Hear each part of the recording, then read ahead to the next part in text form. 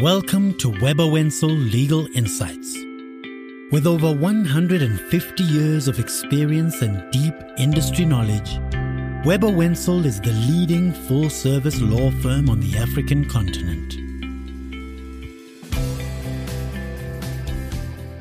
Welcome to Part 6, the final piece of the puzzle, as it were. My name is Mbali Nkosi, an associate in Webber Wentzel's Employment and Health and Safety team. In Part 6, we will be exploring privacy issues related to COVID-19 vaccines for employers.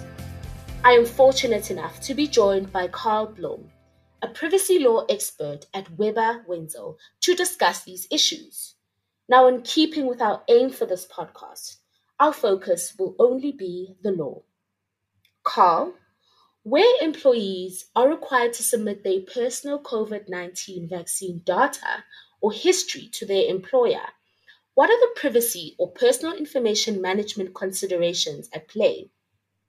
What type of personal information is employee vaccine data? Thank you, Mbali, and thank you for having me. So, the personal information of employees is protected by legislation known as the Protection of Personal Information Act, which we call POPI. Now, while all personal information is protected by POPI, there's a special category of information known as special personal information that, as the name suggests, is unique, is a bit more sensitive than other information, and has stronger protections in our law. Now, one type of special personal information is health information. So any kind of information pertaining to medical treatment or medical conditions of employees will be special personal information. Now, what that means in practice for an employer is that they have to be very careful of how they collect this information, how they store it, and how they may ultimately share it. So while there are a number of lawful bases under POPI for how one may actually use personal information, these are actually narrowed down a lot for special personal information, such as vaccination information. And really there, an employer can only collect and use that information where there's a law allowing them to do so or requiring them to do so, if they get consent or if that information is deliberately made public by the employee. Now, in most cases, you're not going to get your employee's consent. And the way we've been dealing, as you know, with tracking employees when they enter into our premises and how we screen them for symptoms, that's done as part of the requirements under the Disaster Management Act. And so there, an employer has no option to do this. If they meet the requirements under the Act, they must screen and they must report certain information to the Department of Health. At present, the law doesn't make that same provision for vaccination information.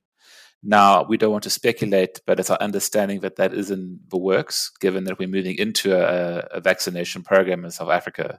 But as the law currently stands, there is no express provision made for requiring this information of employees. And so an employer cannot try and justify collecting this information on the basis that the law requires them to do so. So what that really means in practice is that you have two situations in which you may collect this information, where an employee consents or where they deliberately make it public by, for example, telling their employer of their own volition, oh, by the way, I had a vaccine, or even if they were to post it on a Facebook profile or other kind of forum. The one particular exception that may apply is that an employer may process personal information where it's necessary for managing sick leave and benefits like that. So hypothetically, if an employee had taken a vaccine or if there were health complications that necessitated them in taking the vaccine and the employer was aware of that information, that would be a slightly different angle on it. But in most typical cases, an employer cannot mandate that they get that information from their employees, nor at this stage may they share it with third parties if they do obtain it until the law is updated to reflect this or an employee consents. At the end of it all, it seems that consent will be key if employers seek to obtain COVID-19 vaccine data from their employees. Thank you for your time and insights, Karl. It was a pleasure engaging with you.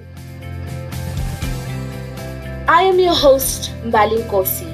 Thank you for joining me for this podcast series. This series was produced for Webber Wentzel by Volume, and our executive producer is Webber Wentzel's very own Shane Johnson. You have been listening to Webber Wentzel Legal Insights. You can find and subscribe to the podcast on all major platforms. For more expert legal insights and updates, visit webberwentzel.com.